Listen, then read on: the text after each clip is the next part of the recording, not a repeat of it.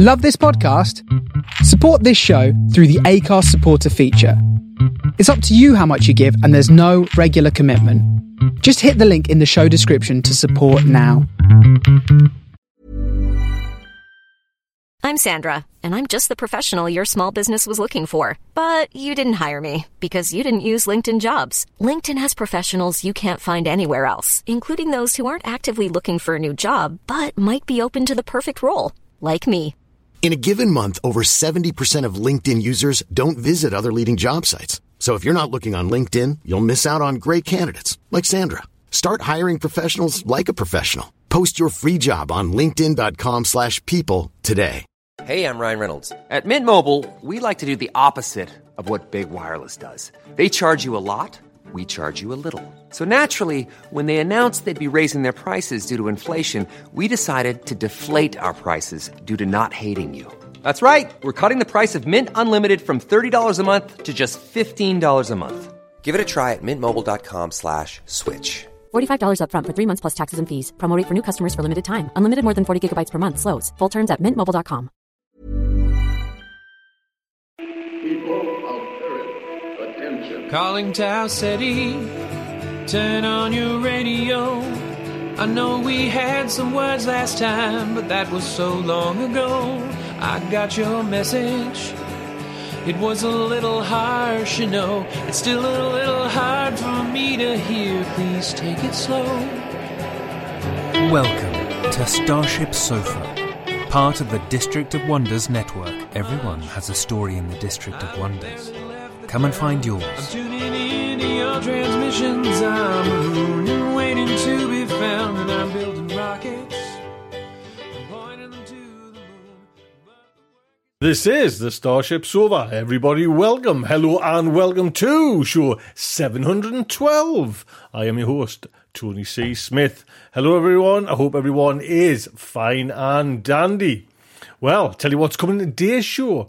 We have The Big Whimperer by Laird Barron. That is the main fiction. Then it is that time of the month where it is our very own Amy H. Sturgis. Yes, we're looking back at genre history. So, straight in with The Big Whimperer by Laird Barron. Laird Barron is an expat Alaskan. He is the author of several books, including the Imago sequence and other stories, Swift to Chase and Blood Standard. Currently, Barron lives in Rondout Valley of New York State and is at work on tales about evil that men do. This story originally appeared in Weird World War for 2022. Now, this story is narrated by our very own Will Staggle. Will Staggle is proud to be a member of the StarShipSofa team. Thank you, Will, for this, lad.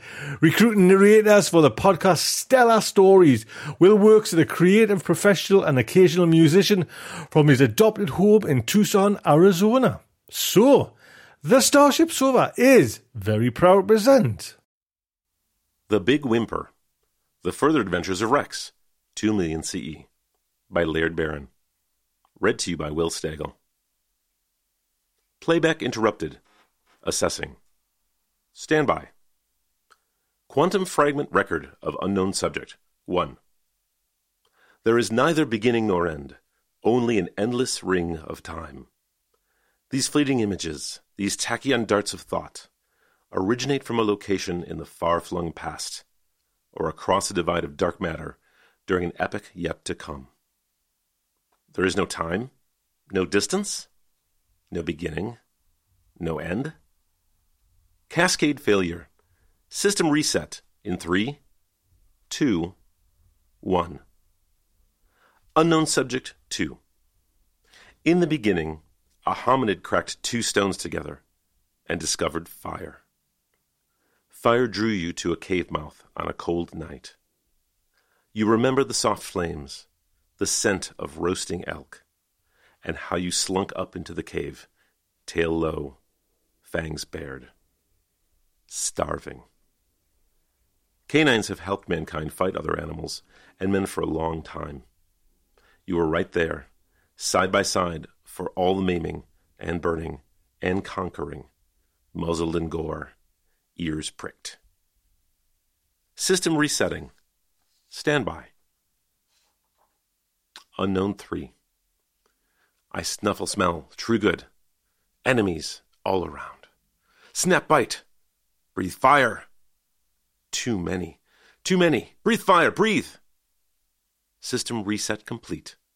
Resume quantum playback. We are surrounded by a forest. The canopy goes on for endless kilometers. Leaves drip in the gloomy coolness. Local time is a few minutes after sunrise, autumn, of 2 million CE.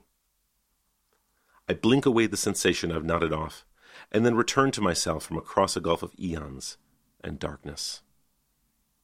A pale red light blinks behind my eye. A proximity alarm. "Tell me your story, Spot," says the haunter of the wood.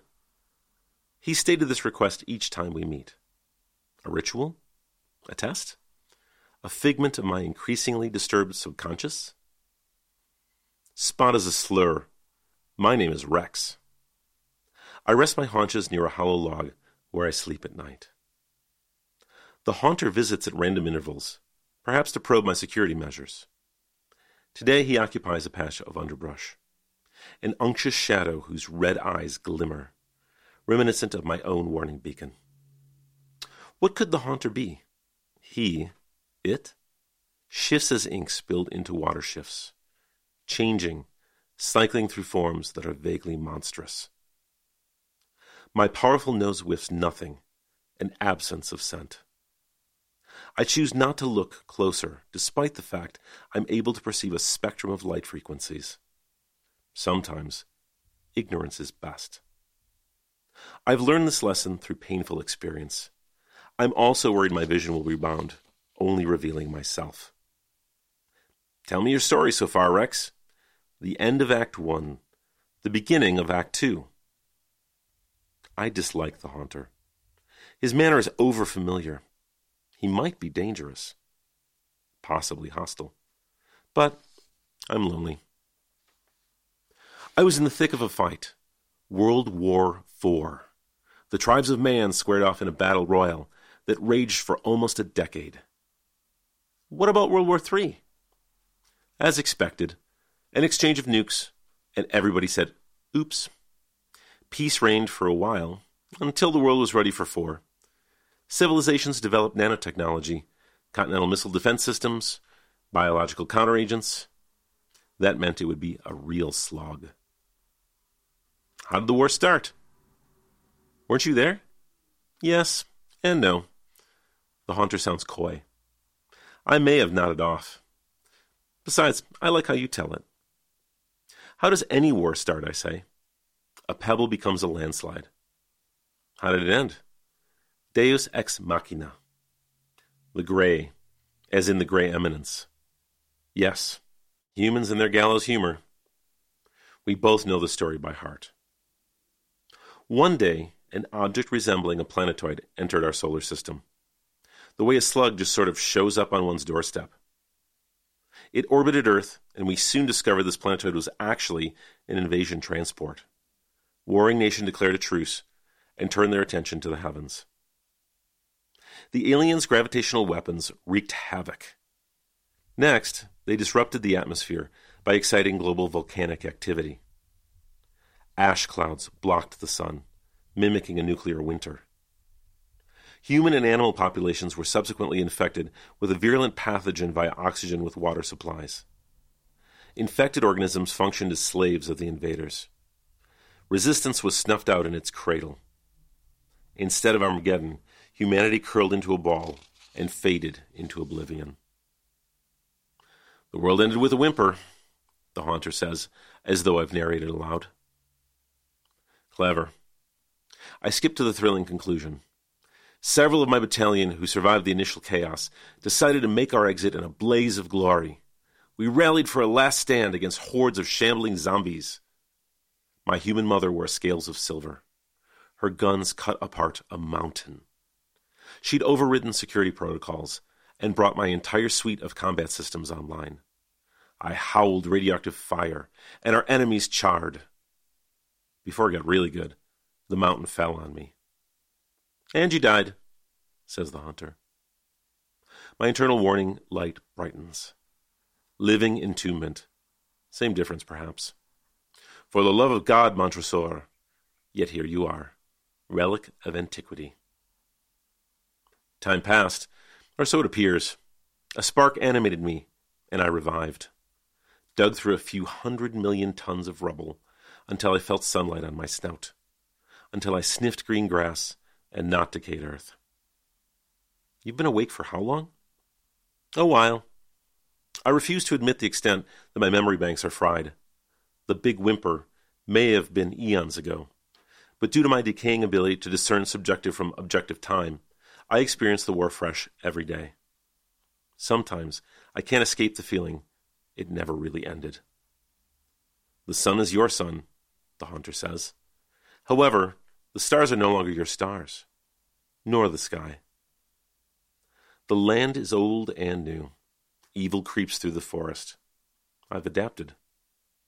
As ever it was, the hunter says. You are Rex, king of dogs. I'm the king of nothing. Dogs have gone extinct.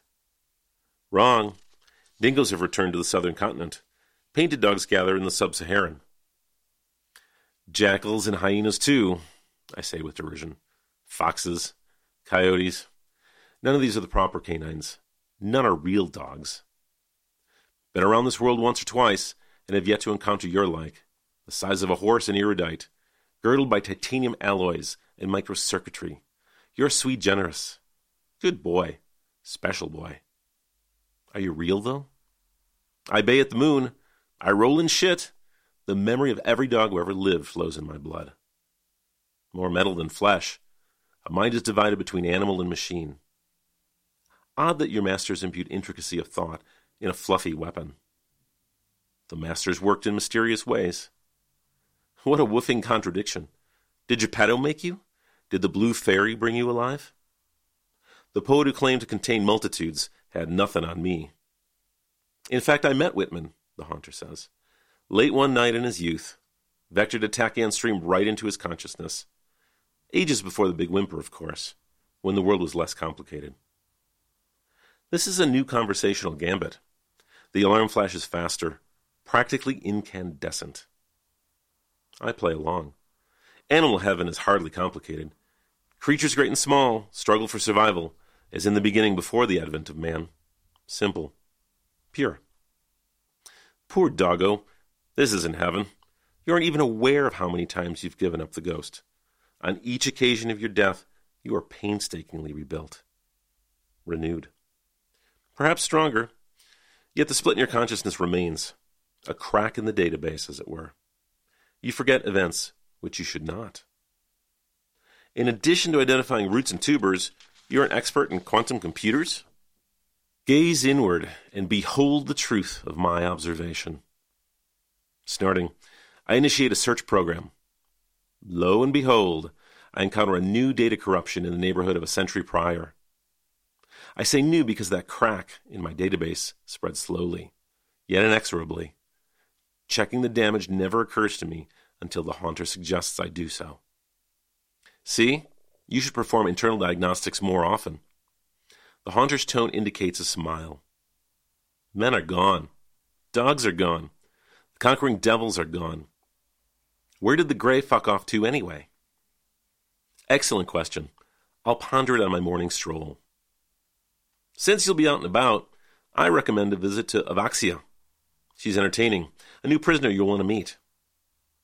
The Crimson Empire is keeping prisoners these days? A human. Quite mysterious. No humans survived the last Great War. At the last, entire populations lay in fruiting piles, deliquescing under a gray webbing that spanned continents. Humanity's cities were reclaimed by wilderness, its bones embedded in the earth.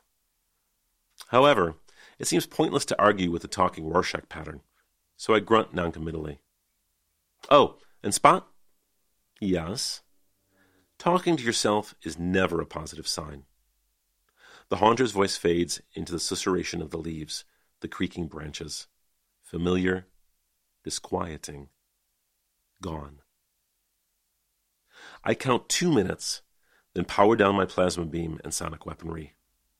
The red light slows, dims. and fades as my pounding heart settles into a normal rhythm. It would be easy to say to hell with antiquated notions of obligation, tuck my nose under my tail, and have a snooze. I resist such canine instincts and prepare for travel. Later that morning, I kill an elk the traditional way. I punch auxiliary servos, accelerate to 120 kilometers per hour, and scatter the herd. An old bull turns to fight. I shear off his head before his nervous system can process the information. Meat is fuel. Fuel will be necessary for the expedition to come. I lope southwest, out of the forest and across the broken terrain, and the earth changes. Boulders and sand and occasional dunes. The sand is as red as grains flowing from a tightened splintered hourglass. To the east, the reconfigured Atlantic wallows, icy dark. Horrors roll in its depths, according to the screeching gulls. Due west, more forests and plains. Bisons have returned, and saber-toothed cats to hunt them. Wetlands lie to the south, cypress jungles and everglades, ruled by monstrous lizards and great predatory birds. Farther south spread lush, rotting jungles, where I'd rather not tread for fear of spiders, centipedes, and other worth-slithering abominations.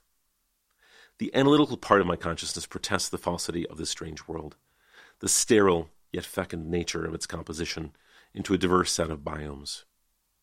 Biomes arranged meticulously as a biologist's terrarium.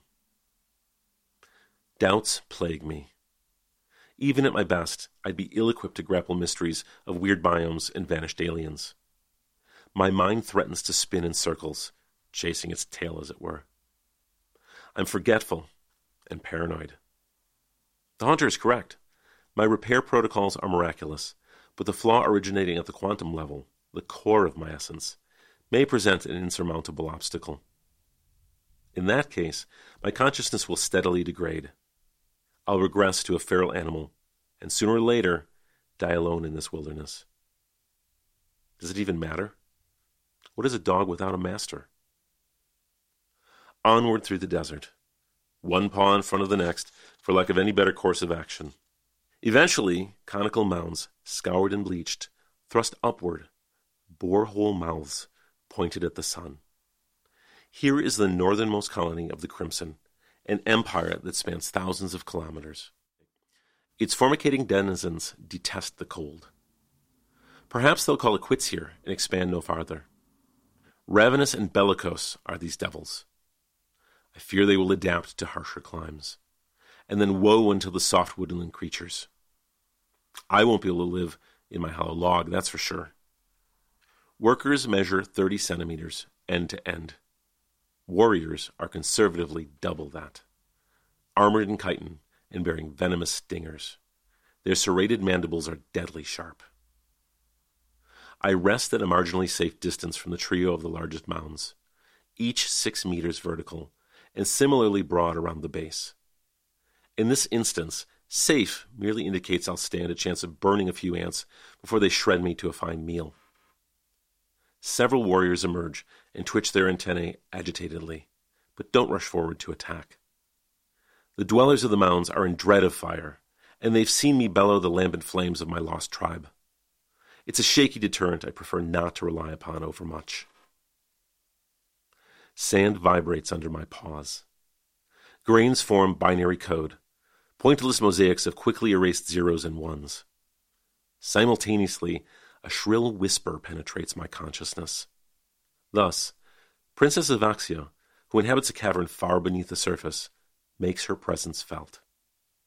Rex, lovely Rex, your luxurious fur caked in gore, your succulent muscle marbled with fat. Our warriors salivate with fury and lust. Speak with haste, O lovely loathsome vertebrate. Hers is an unnerving harmony of many buzzing voices that causes me to reflectively scratch my ear. Greetings, Princess. My reactor is charged. My unholy fire is stoked. If your servants become too randy, I'll glass this entire region.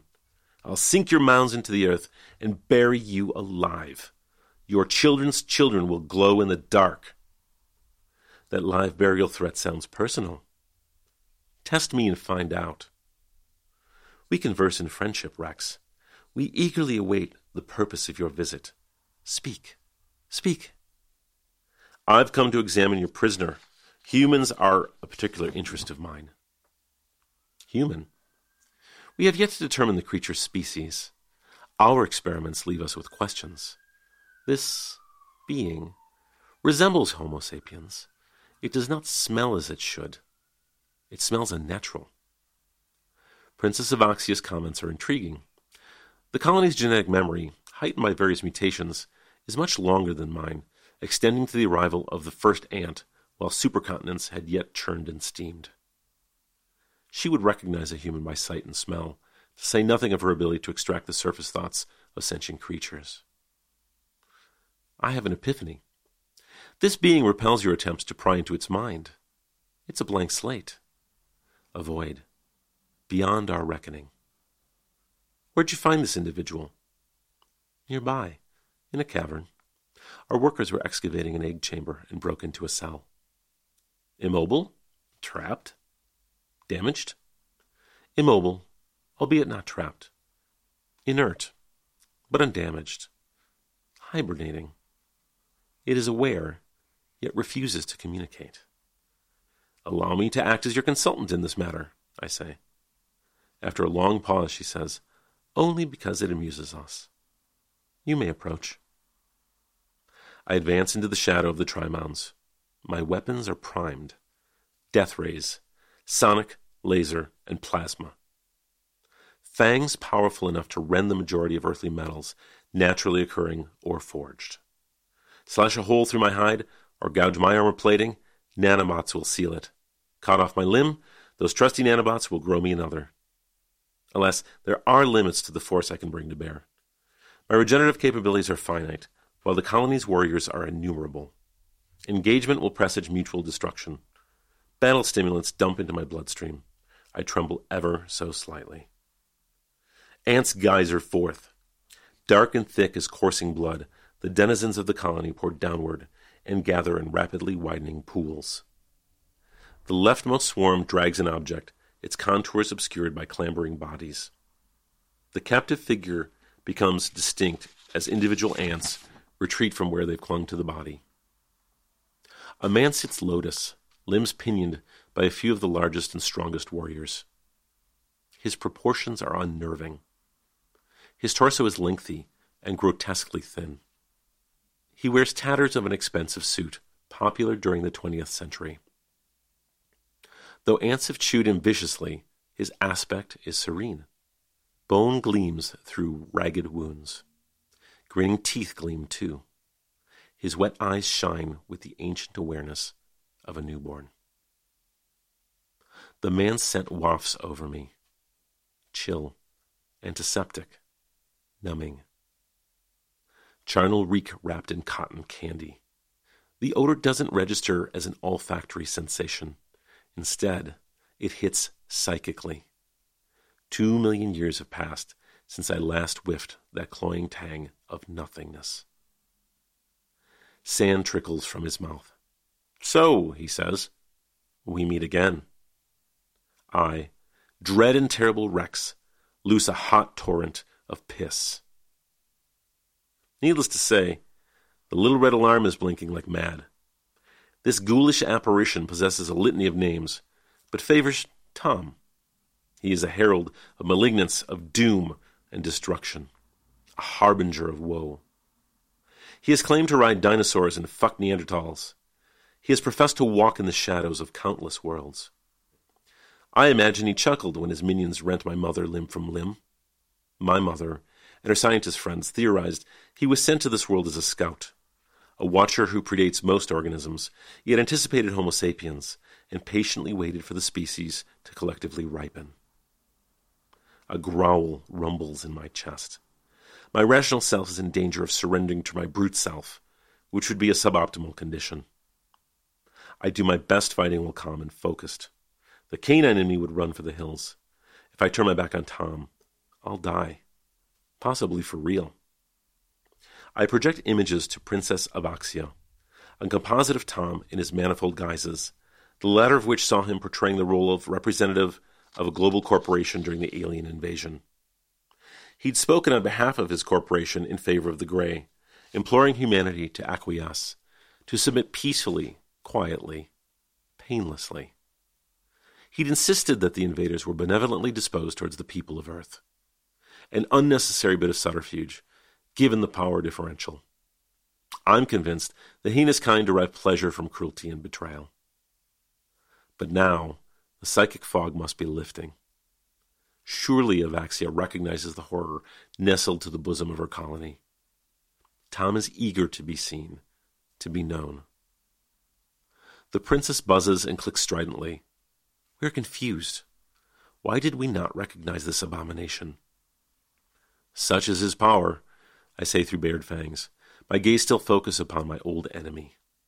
To obscure his nature, to cloud the minds of men and beasts. Rex.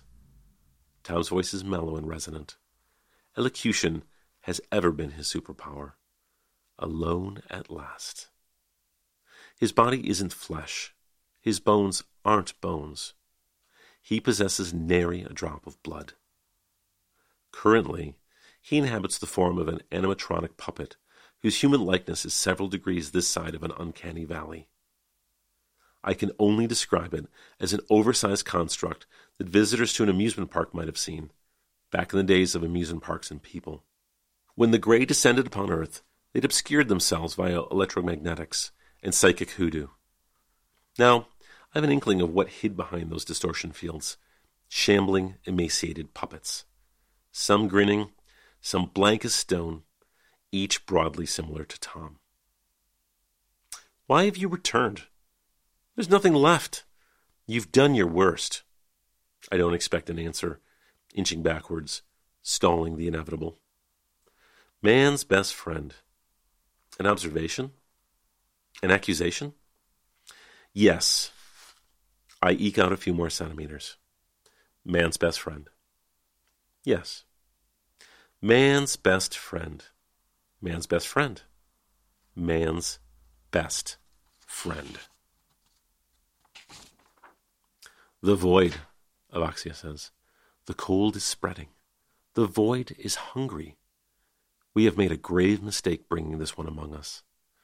Rend, devour, annihilate. She commands her forces, and they respond, eager for battle. Warriors act as a singular entity. Their massed presence gathers like a wave, then crashes upon Tom. They sting and bite. They crawl into his mouth and gouge his unblinking eyes. He ignores his peril. Best friend. Best friend. I recalculate my options. Join the attack, or get while the getting's good. Flee, Rex. We don't want your lambent flame, nor your thunderous bark. Begone, hound. I'm in full reverse, scrambling up a huge dune, prelude to turning 180 degrees and hitting the servos. Ants have piled atop the motionless figure, while rivers more swarm to hurl their numbers into the fray. Avaxia wails. She's intimately connected to her servants, and thus detects a precipitous shift in the struggle moments before I observe Tom's blackened-shaped jolt unfold and rise to its full height, almost a giant at 3 meters. The air shimmers around him, stirred by a semi-visible current. His long, thin shadow stretches near my frantically churning paws. An ape-man's best friend, too? He brushes his shoulders and chest. His spindly hands are enormous. Ants fall away in smoking clumps. Columns of warriors crisp into flame in a perfect circle around him. The scorched circle rapidly widens to encompass the onrushing host, reducing its numbers to charred husks on contact. Acid mist drifts above the carnage. The greenish pall is streaked with white vapor death's heads. Avaxia's screams pitch into nosebleed decibels. No coincidences, Rexy, Tom says. Mangled thoraxes, legs and mandibles drip down his chin. I waited in that hole forever, just to tell you time is a ring. Follow the big river to where it bends around the foot of Mystery Mountain. Cracks shoot in every direction, including mine. Rocky earth collapses and leaves him standing atop a lone pillar. 2 of the mounds topple, then slide into the abyss. Ants beyond counting tumble after, end over end into the black. If you love primates, scoot, doggy. I'll give you to the count of 1,000. Wheeling, I engage the afterburners. I sprint and sprint onward until foam curdles in my jaws. The ground softens into green. Green grass, green hills, stands of poplar. Avoxia's despairing cries echo in my head for a long while. Her voice ceases abruptly. I howl once in sympathy and lope faster. Occasionally I glance backward, and my shadows seem to double. Common sense dictates I aim myself due north and run until I plunge into a snowbank. Programming supersedes the flight instinct. I head west towards Mystery Mountain instead. Tom's mocking words serve as a call and response mnemonic. Ape men. Yes, I harbor a faint recollection of interacting with hominids. Evolution continues to do its work in the face of setbacks. I'm compelled to investigate. What is a dog without a master? The haunter echoes the very question I frequently ask myself. You've rescued the tribe on several occasions. He is the right flank shadow that vanishes if I turn my head to regard him. A pterosaur threatened their existence. Before that, a pack of killer hyenas. Before that, a hive of giant wasps. Vampire bats, carnivorous jelly, evil beetles, etc. It's always something. And every time you climb off the mat and rescue some kid from a well. And after I play my role in this episodic loop, I succumb to death, only to reincarnate when the moment is opportune. The river rolls sluggishly across a plain. A mountain looms in the middle distance. I bound along the bank, wary of lurking predators. The contours of the land and its rich earthy aroma are familiar. Unfortunately, data corruption has erased any prior recordings of the area. Think, the haunter continues. Use the partition that houses your logic. You've been a patsy. Didn't you send me here? I'm panting hard. Sent? No. Suggested? Yes. Suggested? Manipulated. You're suffering early onset dementia, dog. Somebody has to keep you on task. And you're elected, huh? Guess who I am? The answer may surprise you. He flickers in my peripheral vision, then vanishes. I enter a shallow valley near the base of the mountain. Whatever occurred in the past, it's immediately evident I made an impression upon the local cave dwellers. Soaring cliffs are carved and painted in shockingly vivid hues.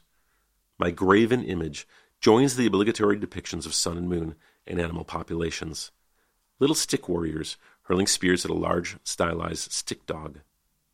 The character doesn't appear to retaliate. Subsequent tableaus show man and beast allied in combat against a variety of horrors, corresponding to the haunter's summary. Then at last repose near a fire, triumphantly sharing the meat of a bison. A timeless tale that stirs my nostalgia. Unfortunately, as I draw near the cliffs, the tribespeople scurry into their caves. Diminutive, sinewy species who speak a glottal hooting language unknown to my records. Most wear animal skins. The more adventurous among them wing flint-head spears at me via relatively sophisticated atlatls. Damned accurately, too. Why the rude welcome? First hint, the recent drawings of a tall, lanky silhouette grinning its face off. Upon closer inspection, the newest sequence of paintings illustrates the silhouetted giant bestowing gifts of knowledge upon the ape men, including the aforementioned atlatls. Apparently, he created a myth wherein dogs are inherently treacherous and the Rex Behemoth returns to massacre everyone. The final bit is a painting of Tom heroically shielding the tribe as fire shoots out of my eyes and jaws. A blank disc partially eclipses the sun. Presumably, Tom's friends observing the battle from the mothership. Pterosaurs, beetles, hyenas, the haunter chants. Who, or what, could be the next contestant? The doom that came to Ape Man Town, I muse aloud. Might you be Godzilla, menacing a primitive Tokyo? Might you be the rough beast, slouching towards Bethlehem? I regard the paintings of the giant and his supplicants. Better question. Is Tom Prometheus? Is he the serpent who upended Eden's status quo? Titans and conniving servants are small fry. Keep going. A god. Or what passes for a god in these parts, says the haunter. He's finally acquired my sense of humor, my rasping voice. Probably my noble demeanor and charm as well. Friend, I feel as if you've led me by the snout. I'm addressing the empty air. He's done his job. Our conversations have triggered a regenerative burst and a web of fresh neural pathways that permit me to connect the abstract details floating in my mind. I'm fully online and coming to grips with the horrible implications of my existence. This clarity of purpose isn't a state likely to persist for long. So I ignore the terrified tribespeople and stalk through their groveling masses and deep into the mountain lair. The cave system is vast and cunningly engineered. The latter is revealed by my keen vision and surface-penetrating radar. I see through rough tunnels, blackened by the soot of many campfires, past the illusion of naturally sculpted grottos and forests of stalactites. I crouch at the rim of a sacrificial pit, where the ape-men toss in the old and weak, same as their ancestors did in places such as Cima de los Huesos, circa 430,000 BCE. Nothing really changes when it comes to humans and proto-humans, although in this case, that's because the grave put a thumb on the scale. Men and animals gone extinct in the wake of World War IV haven't revived in accordance with Mother Nature's fail-safe protocols. Life hasn't simply carried on. There is a grimmer explanation. We never knew why the Grey attacked. I wasn't around to see them depart. Seems crystal clear that while the main force came and went, they left Tom behind to carry on their inscrutable work. I ventured down and down into the pit, among the bones. Down and down, where none of the ape-men would dare to go, into a realm of sacred darkness. At the bottom, buried in slime and sediment, lies a hatch sealed by bolts and biometric locks.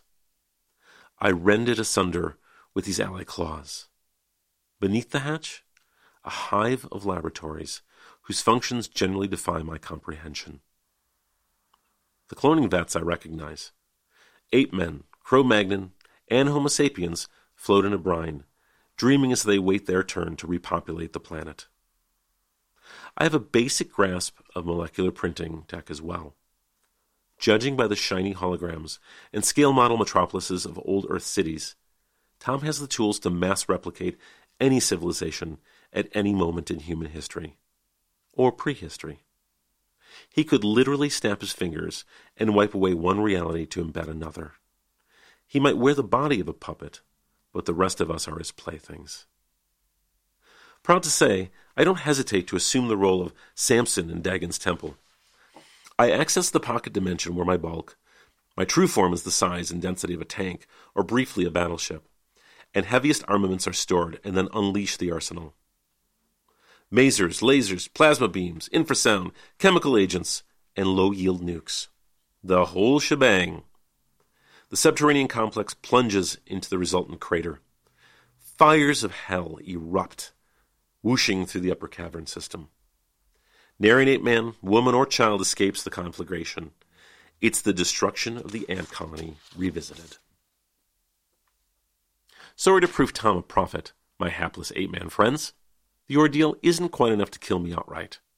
I emerge from this latest apocalypse half-charred and dragging my entrails in the dirt. Every nuke detonated, every gun emptied, and all nanobots depleted. I sprawl near the river and watch the top of Mystery Mountain rocket into the stratosphere. Tom arrives by and by, whistling cheerfully. "Saw your mold in the factory, huh?" he says. "Figured that might be the last straw to break your programming. What a fascinating report this will be. Thanks, Rex." In fact, I hadn't spotted my master clone among the myriad others. No matter, a younger dog might have struck to orthodoxy and tried to save the tribe. Not this one. Blowing everything to Kingdom Come, including myself, was the only valid choice. At any rate, done is done. Splattered in gore and lather, wheezing slower and slower, my eyelids droop. Time is a ring. The big whimper occurred 2 million years ago, 2 minutes ago, 2 minutes from now, 2 million years from now. It'll never happen. It'll persist forever. What Tom may or may not know is that I'm sui generis. Humans made me, in their infinite hubris, a walking, talking, tail-wagging doomsday device. If a mountain hadn't conked my skull before I could uncork the break glass in case of emergency tools, the whimper might have been a bang. Maybe Tom had no reason to feel threatened. I think he should. One of us will soon find out who's right. I shot all my nukes. All except one. The smug bastard leans over to pat me. Who's a good boy? Wish you could see the look on his face when my head whips up and my jaws go snicker-snack and Tom is suddenly minus his right hand. Who's a good boy? Me. I'm a good boy. I'm good. Good boy. Good. Playback interrupted. Cascade failure imminent. Searching for signal. Quantum fragment record of unknown subject 1. Dad worked in an animation studio, affiliated with several famous film companies. He rigged puppets, all sorts of stuff. Brought home a helmet in the shape of a coyote head. Lifelike as shit. Its jaws moved with Dad's. The ears pricked up and swiveled around like a real animal, too. Terrifying. He designed other models. Creepy. Awful. Exaggerated animatronic features of babies and old people. Not just heads, either. He and a partner put together entire costumes with articulated limbs and fangs and claws. One of the costumes resembled a notorious corporate spokesperson, except freakishly tall. Almost shit myself when Dad climbed inside and lurched around the yard, kicking the doghouse to splinters and uprooting Mom's rose bushes. He saw me hiding near the corner of the house. That thing grinned and reached down for me. Unknown 2. You don't sleep, which means you don't dream. Subroutines take over when you slip into a low-energy state. They process information, all the information ever recorded by human civilization, suspended in amber. And some of that information is expressed by a sequenced imagery traveling at tachyon velocity, an eternal data stream that meets itself, coming and going. You neither sleep nor dream, but the animal within you does. He's having a doozy when a small red light clicks on in the corner of his vision. The light blinks. I'm Sandra, and I'm just the professional your small business was looking for. But you didn't hire me because you didn't use LinkedIn Jobs. LinkedIn has professionals you can't find anywhere else, including those who aren't actively looking for a new job, but might be open to the perfect role, like me. In a given month, over 70% of LinkedIn users don't visit other leading job sites. So if you're not looking on LinkedIn, you'll miss out on great candidates like Sandra. Start hiring professionals like a professional. Post your free job on linkedin.com/people today. Burrow is a furniture company known for timeless design and thoughtful construction and free shipping, and that extends to their outdoor collection. Their outdoor furniture is built to withstand the elements, featuring rust-proof stainless steel hardware, weather-ready teak, and quick-dry foam cushions. For Memorial Day, get 15% off your Burrow purchase at burrow.com/ACAST and up to 25% off outdoor. That's up to 25% off outdoor furniture at burrow.com/ACAST. Everyone knows therapy is great for solving problems, but getting therapy has its own problems too, like finding the right therapist, fitting into their schedule, and of course, the cost.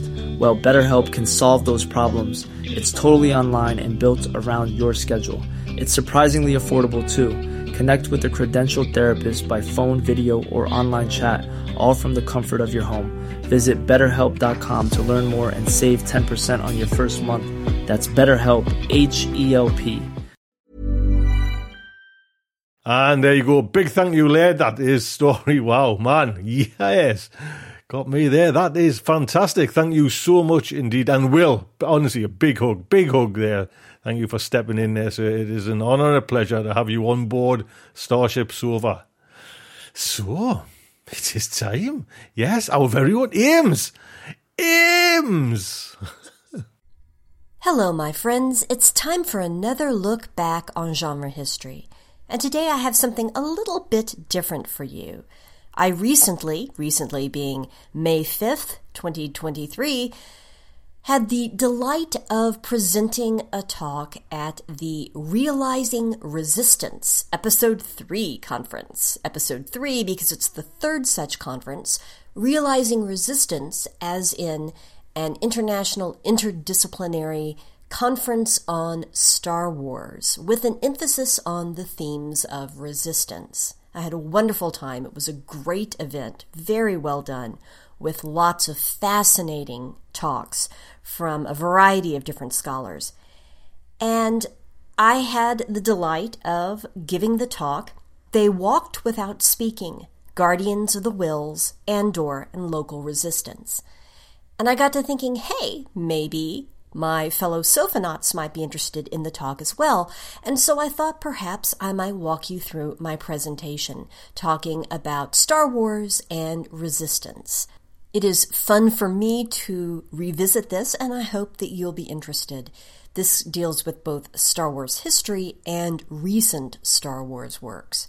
So without further ado, let me talk you through They Walked Without Speaking, Guardians of the Wills, Andor, and Local Resistance. In his essay, Why Rebels Triumph, How Insignificant Rebellions Can Change History, which is in the anthology Star Wars and History, William J. Astor notes how the Skywalker saga in Star Wars storytelling draws inspiration from a noteworthy human pattern of aggressive, dominating, yes, imperial powers with superior numbers, technology, and firepower, underestimating the effectiveness of so-called underdog forces who resist them. After all, as both historical examples and the then recent Vietnam conflict taught George Lucas at the birth of Star Wars in 1977, combatants who fight only because they're ordered to do so, in the case of those who are drafted or otherwise coerced into service against their own wishes, or paid to do so, as in mercenaries, often lack philosophical, ideological, and emotional connection to their cause. Outsiders encroaching on others' homelands also lack local knowledge of the context and terrain and the best tactics to use there. And most importantly, people who have everything to lose, not only their lives, but also their homes, their livelihoods, their identities, their friends and families, freedoms and futures. Well, they fight like it. As one current saying goes, if Russia stops fighting, there is no more invasion. If Ukraine stops fighting, there is no more Ukraine. The most recent Skywalker saga film, that's Episode 9, The Rise of Skywalker, repeats this point, as the First Order finds its polished imperial machine effectively challenged not by a formal navy, but by a volunteer, ragtag fighting fleet composed of, quote, just people. Such showdowns put the wars in Star Wars. But 2016, however, introduced a new branch of Star Wars storytelling related to, but distinct from, the Skywalker saga, one that offers fresh questions about the shape and scale of rebellion, fresh insights about, to go back to quote Astor, why rebels triumph. In his book, Star Wars After Lucas, A Critical Guide to the Future of the Galaxy, Dan Golding contends that what distinguishes Rogue One from earlier Star Wars storytelling is its focus on the Empire's absorption with, quote, maintaining power and control for its own sake, end quote, as well as, quote, the depiction of what the everyday imposition of that control looks like, end quote. In short, while examining, to use Golding's words, what is so fascist about space fascists, Star Wars turns its gaze to the daily life of citizens under imperial occupation. Now, Rogue One, the film, has inspired spin-off works of multimedia storytelling that further this important investigation.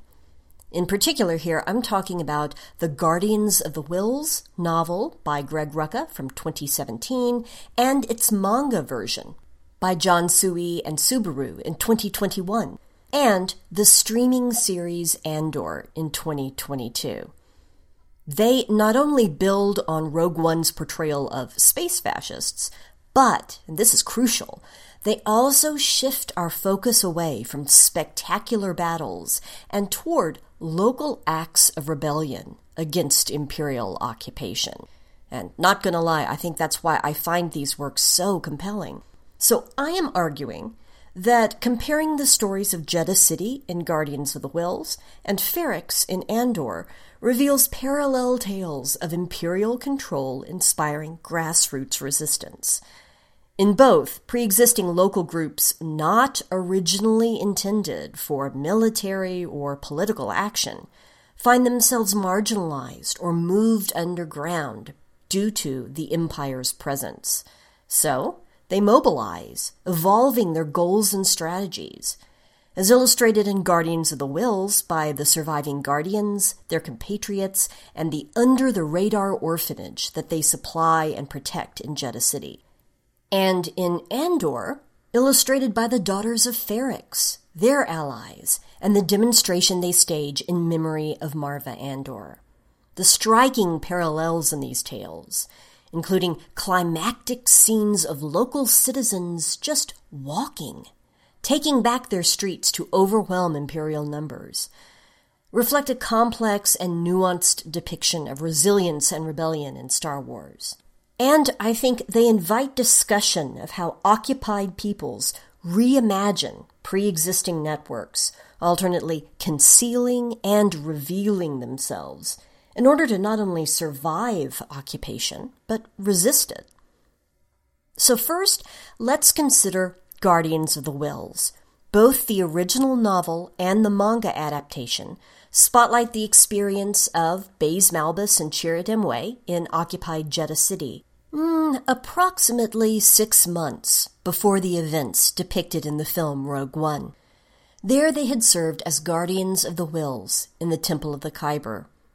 Quote, "Then the Empire came to Jeddah. The Imperials stripped the temple of its artifacts, of its history. They barred the doors and posted stormtroopers around the perimeter, forbidding entrance, if not devotion. The disciples of the Whills, who had worshipped so diligently for so long, had been cast out, and the guardians who had watched over them with the same vigilance alongside them. Now, as far as Chirrut knew, all that remained of those who attended the Temple of the Khyber in New Jeddah, in the Holy City, were a paltry handful of disciples, and 2 guardians of the Whills, with nothing left to guard and who were too stubborn to abandon their home. Or, if you were to listen to Baze Malbus tell it, 1 blind guardian and his long-suffering friend." End quote. The Empire brutally exploits Jeddah, tearing, quote, "open gashes" in its surface to extract Khyber to power its weapons, leading to displacement and homelessness, toxic water and food, illness and injuries, and omnipresent troops, weapons, and violence. Here's another quote from the novel. Quote, "Homes were destroyed, and the refugees left in their wake did their best to flee, and if they could not flee, simply to survive." End quote. In response, Chirrut and Baze repurposed their callings, without the temple, without their order, but building on pre-existing networks from their years of service in the city, working among and for the people, persisting as ad hoc saboteurs of imperial efforts, as thieves and redistributors of imperial shipments, including, among other supplies, much-needed medicines, as guerrilla fighters against imperial troops, as spies blending into life on the streets, hiding in turns in the shadows and in plain sight, gathering information that might aid in the locals' survival and rebellion, and most importantly, as advocates for Jeddah's most vulnerable. They partner with others who are working under the radar, such as black market dealers, but their most notable collaboration is with a former disciple of the Whills and her sister, who now operate an underground orphanage to care for the ever-growing number of Jeddah's children who are left without families by the violence of the occupation. I think here it's really important to note that these actions represent both an extension of the Guardians, and for that matter the disciples' original purpose, and a retooling of their work, which was once open and respected and is now clandestine and dangerous and illegal. Interestingly enough, Bayes and Chirrut's prioritizing of local needs finds contrast not only in the faceless cruelty of the empire, but also in the disregard that Saw Gerrera's partisans show for the community. The partisans, who have their own long arc in Star Wars storytelling, you are probably, if you're a Star Wars fan, familiar with Saw Gerrera and the partisans. They are not originally from Jedha, though at the time of this novel and Rogue One, they are temporarily based there. They advocate for violent, provocative action meant to escalate the conflict with the Empire at the expense of the city, including its orphans. When told, "These people need a symbol of hope," Baze Malbus responds, "These children are a symbol of hope." And so, disagreeing about the tactics for resisting and rebelling against the Empire, Chirrut and Baze sever their temporary alliance with the partisans, and they rely on their community ties. At last, when it becomes clear that the only hope for the children is to get them off Jedha and beyond Imperial reach, Baze and Chirrut and their compatriots arrange a daring escape for them, without clearance, I should add, in a stolen ship. A public act of resistance that gains power from its innocuous shape and its community support, reclaiming traditions that the Jeddans remembered well. So Chirrut leads the children on a march through the streets of their home to Baze and the waiting ship, and the people of the city join them. I love this quote. Quote, "They formed not so much a column as a mass, making their way past the division wall and through the new market and into the old, and they walked without speaking. It was not, after all, unheard of to see a progression of pilgrims making their way through the holy city. Before the Empire had come, it had been common. By the time the procession reached the Square of Stars, they had over 50 people trailing along behind them. When they left the Blessing Way, the number had easily doubled, and by the time they turned onto Pilgrim's Walk, there were over 200 of the holy city's inhabitants following them. By the time the stormtroopers realized they were headed to the spaceport, there were almost 500 of them, and by then it was far too late." End quote. Thus, recreating what had been a familiar sight before the Empire's presence, a pilgrimage, Chirrut, in his guardian's robes, visibly claiming his once-held pre-occupation vocation, an act Baze recognizes as audacious in its own right, leads children and neighbors in numbers that overwhelm Imperial control to meet Baze's bold act of defiance in securing safe passage for the orphans. An occupied people come together to support and shield these actions in a unified demonstration of resistance. And here's a key point. This resistance gains even more weight when we realize that Jedha City will be destroyed in mere months by the Death Star. In other words, saving the orphans ensured that part of the Holy City lived on. Throughout the novel and manga adaptation, we are privy to Baze's anger, Chirrut's sorrow, and the weight of the burden they shoulder for their home. But in building and nurturing this quiet and successful grassroots act of local defiance with their community, we also see reflected their consistent dedication to hope. And as Rogue One reminds us, rebellions are built on hope. Okay, so I think the parallels between the Jeddans walking in resistance in Guardians of the Whills and community members walking the streets of Ferrix in Andor are really instructive and fascinating. So let's turn our attention now to Andor, which follows the journey of Cassian Andor approximately 5 years before the events depicted in the film Rogue One. The first season reaches its climax on Ferrix, the homeworld of Cassian's adoptive mother Marva, a place now aggressively occupied by the Empire. It's a trap, essentially, waiting for the hunted Cassian. And while this particular occupation is new, its threat is not. Cassian's adoptive father, Clem, was hanged in the town square by the Imperials 13 years earlier, after a local protest, which echoed with calls of "Free Ferrix." So here we see another repurposed organization, the Daughters of Ferrix. It's derogatorily dismissed by Imperials as merely a social club, but this group, of which Marva Andor had once been president, clearly works as the remaining guardians and disciples did on Jedha, both in the shadows and in plain sight, to maintain community bonds and communication networks, shield acts of disobedience and rebellion, and most importantly, support the vulnerable. Members first care, for example, for Marva during her final illness, and then they arrange her funeral, which itself becomes an act of resistance. Like Chirrut in his robes leading a pilgrimage of sorts, members of the Daughters of Ferrix identify themselves by their conspicuous dress on the day of Marva's funeral, complete with an honor guard band playing somber music. They pick up everyday citizens in numbers as they march through the winding streets, and they defiantly reclaim a tradition that predates imperial occupation. Marva herself notes, quote, "I was 6, I think, first time I touched a funerary stone, heard our music, felt our history, holding my sister's hand as we walked all the way from Fountain Square," end quote. Their walk is made under watchful imperial eyes, and it culminates in the playing of Marva's holographic farewell address to her community, outdoors for all to see. What an amazing scene.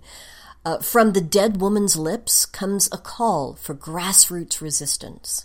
Quote, "The Empire is a disease that thrives in darkness. It is never more alive than when we sleep. It's easy for the dead to tell you to fight, and maybe it's true, maybe fighting is useless. Perhaps it's too late. But I'll tell you this, if I could do it again, I'd wake up early and be fighting these bastards from the start. Fight the Empire," end quote. The assembled locals rise up. When Marva's droid is overturned by an Imperial officer for broadcasting her posthumous speech, the mourners erupt into a riot, fighting well-armed Imperials with whatever they have at hand. Marva's own funerary stone is used to knock out an Imperial trooper. In the process, this act of resistance makes possible, as in Guardians of the Whills, rescue and escape. In this case, the chaos and confusion provides cover for Cassian to liberate his friend Bix, who had been held and tortured by the Empire, and then slip away to join the spy network that leads him to his future with the rebellion. While both the Imperials and the Ferrix community suffer losses in the Rix Road riot, it's clear that Marva's call to resistance, made possible by the Daughters of Ferrix, has set in motion forces that will shape the destiny not only of that world, but of the whole galaxy.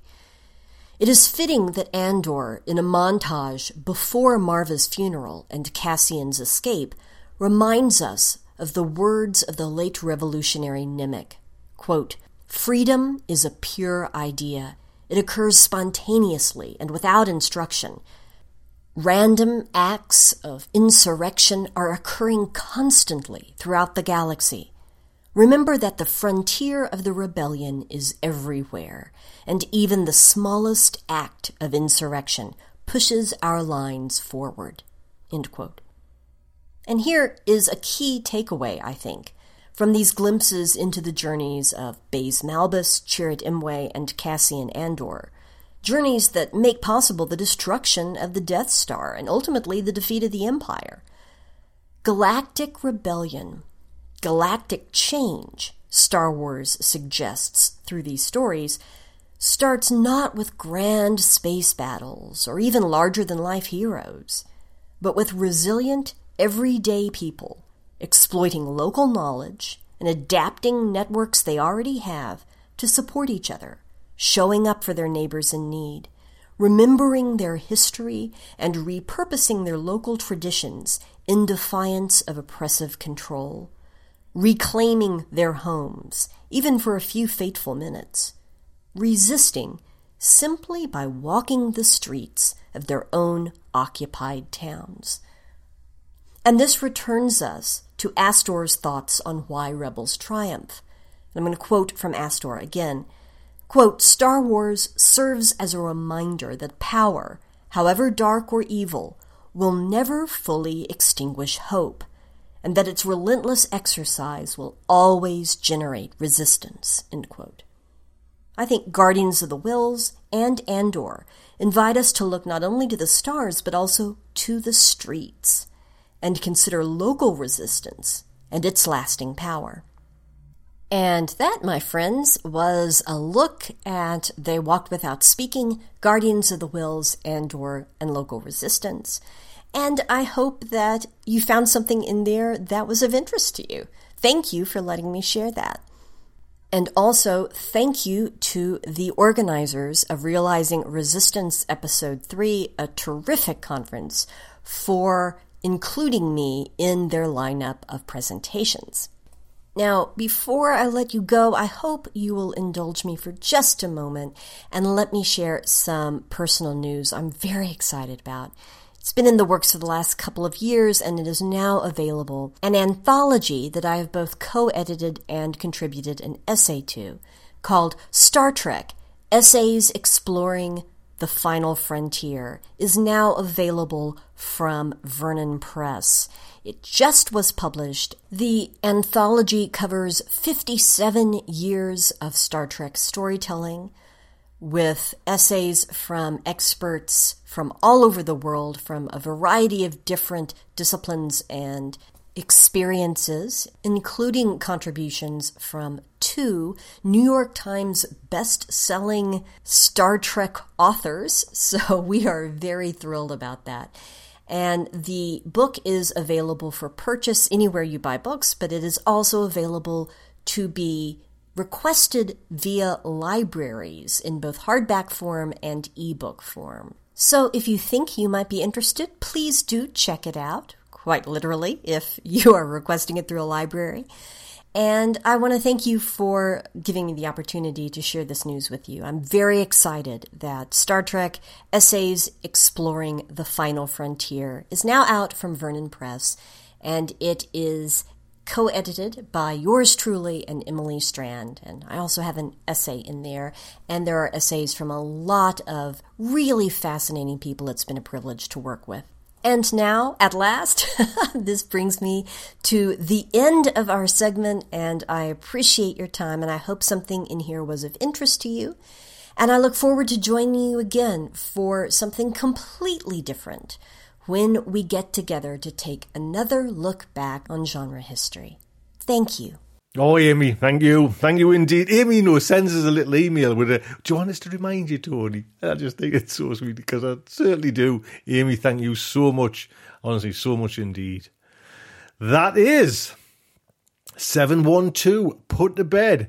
Big thank you to Laird and to kind of Will for kind of pulling this out of the hat, and Amy and Nick as well for picking these stories.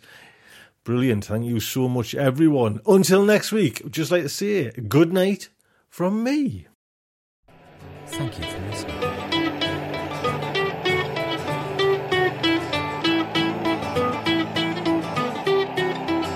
I don't get out much. I've barely left the ground. I'm tuning into your transmissions. I'm mooning, waiting to be found. And I'm building rockets and pointing them to the moon. But the work is going slowly. It won't get to you anytime soon. Can you reach me? Is my signal getting through? Turn on your radio. I want to talk to you.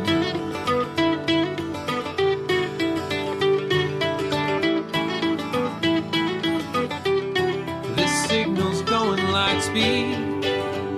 By the time I get my say, I might already be on to you and on my way, but you're so far from here, and at best I'm moving slow. So I'm waiting on your call at home with nowhere to go. Can you reach me? Is my signal getting through? Turn on your radio. I wanna talk to you. I wanna talk to you.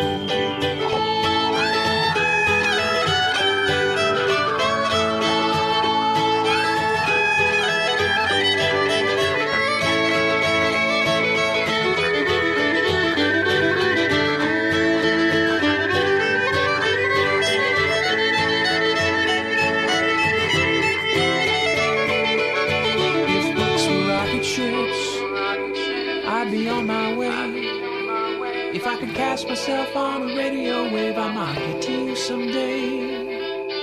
If books were rocket ships, I'd need only the will to fly. I'm still building word by word, and I'll get out there by and by. I'll get out there by and by. I'll get out there. I'll get out there by and by. I'll get out there by and by. I'll get out there by and by. I'll get out there by and by. I'll get out there by and by.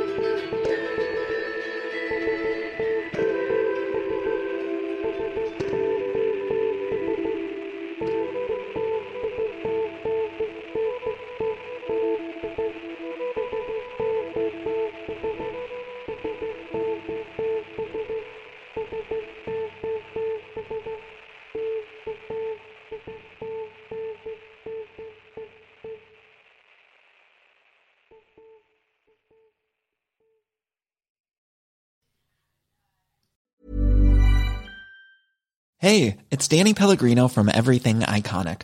Ready to upgrade your style game without blowing your budget? Check out Quince. They've got all the good stuff, shirts and polos, activewear, and fine leather goods, all at 50 to 80% less than other high-end brands.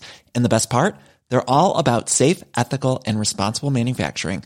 Get that luxury vibe without the luxury price tag. Hit up quince.com/upgrade for free shipping and 365-day returns on your next order. That's quince.com/upgrade. Planning for your next trip? Elevate your travel style with Quince. Quince has all the jet-setting essentials you'll want for your next getaway, like European linen, premium luggage options, buttery soft Italian leather bags, and so much more. And is all priced at 50 to 80% less than similar brands. Plus, Quince only works with factories that use safe and ethical manufacturing practices. Pack your bags with high-quality essentials you'll be wearing for vacations to come with Quince. Go to quince.com/pack for free shipping and 365-day returns.